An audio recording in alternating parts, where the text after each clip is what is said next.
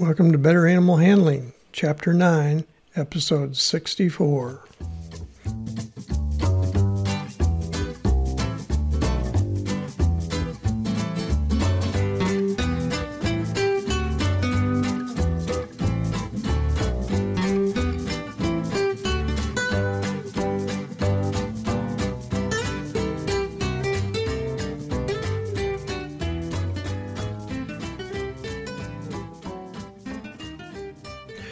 From the Center of Missouri, USA, I'm C.B. Chastain, your guide to better animal handling, and Abby, my cattle dog and Inspector General co-host. Say hi, Abby. Our goals are to improve your knowledge of why domestic animals from Chihuahuas to Clydesdales act as they do and how to better handle them safely and humanely. Today's episode is on industrial farm animal production. Our topics for this week are proposed advantages of close confinement food animal production and disadvantages of close confinement food animal production.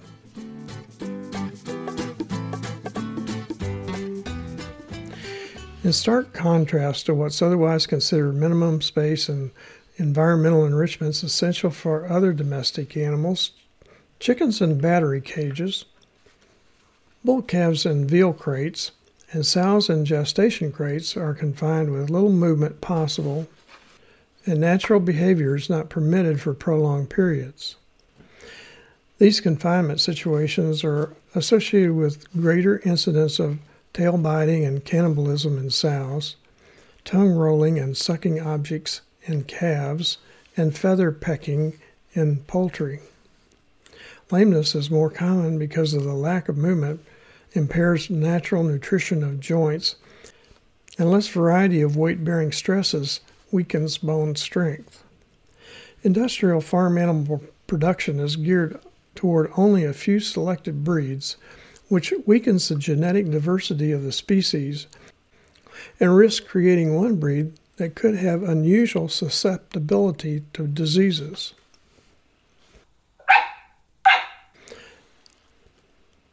Abby says if you limit to a perfect breed, like Australian cattle dogs, you cannot go wrong. A perfect alternative does not exist, though.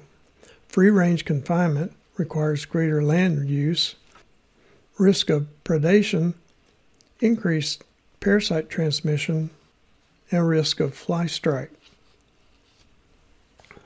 Industrial farm animal production, also called concentrated animal feeding operations or CAFOs, and factory farming was created to meet economic interests with inadequate regard to the 5 basic needs or freedoms of animals.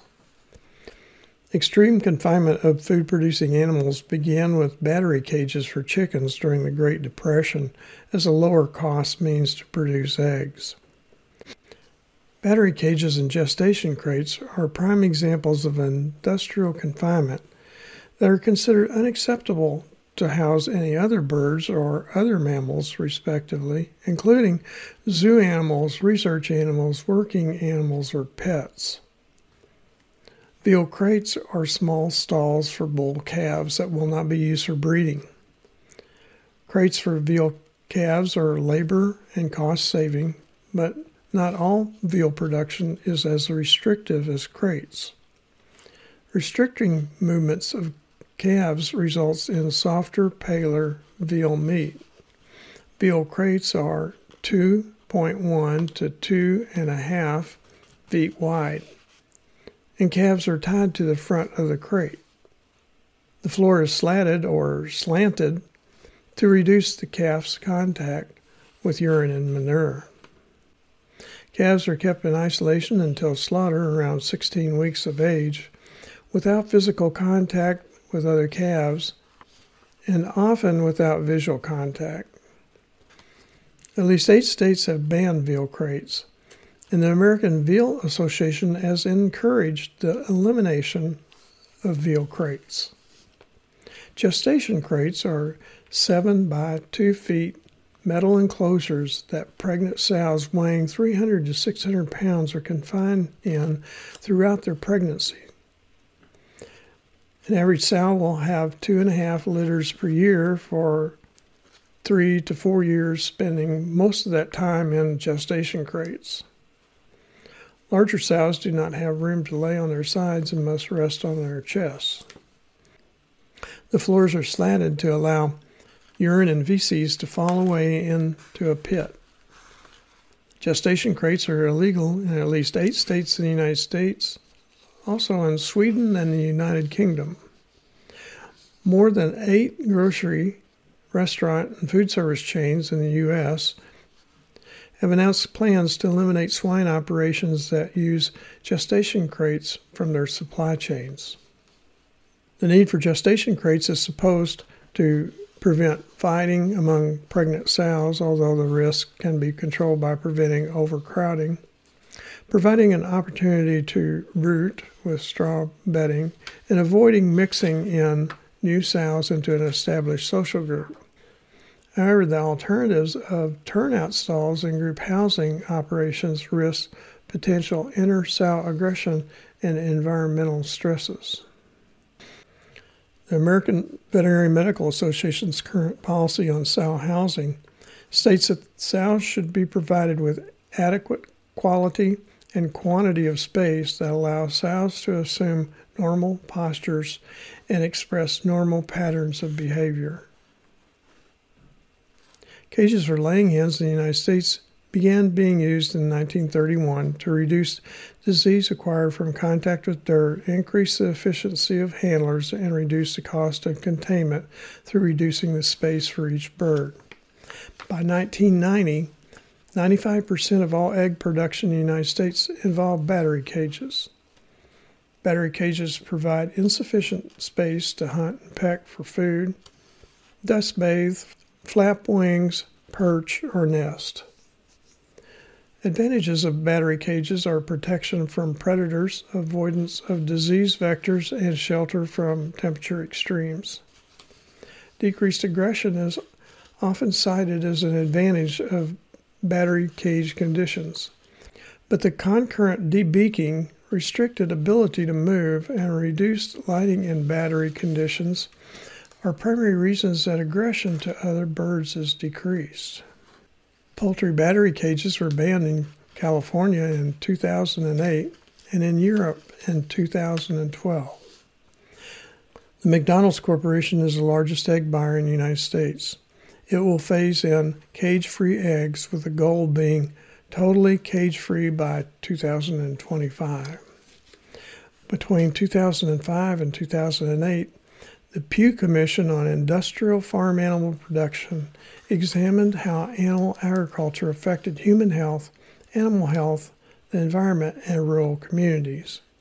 Commissioners represented the fields of veterinary medicine, agriculture, public health, business, government, rural advocacy, and animal welfare. The commission held public hearings across the country and published several technical reports. Among the findings were animal welfare problems, mainly as a result of extreme close quarters in which the animals are housed. In 2008, the Pew Charitable Trust Commission on Industrial Farm Animal Production and Johns Hopkins University Bloomberg School of Public Health recommended phasing out gestation stalls and battery cages within 10 years.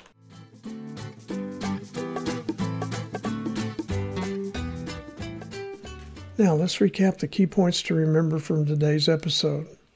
Close confinement food animal production operations, also called factory farms, have many economic advantages. Close confinement production of food animals has the potential to increase stress and the spread of introduced diseases, decrease genetic diversity along with its immunological advantages, result in stereotypic behaviors, mutilation, and cannibalism, lead to injuries and lameness, and pollute the environment. Abby says it's time to wrap up this episode. More information on animal handling is in my book, Animal Handling and Physical Restraint, published by CRC Press. It's also available on Amazon and from many other fine book supply sources. Additional information is available at betteranimalhandling.com. Don't forget, serious injury or death can result from handling and restraining some animals. Safe and effective handling and restraint requires experience and continual practice.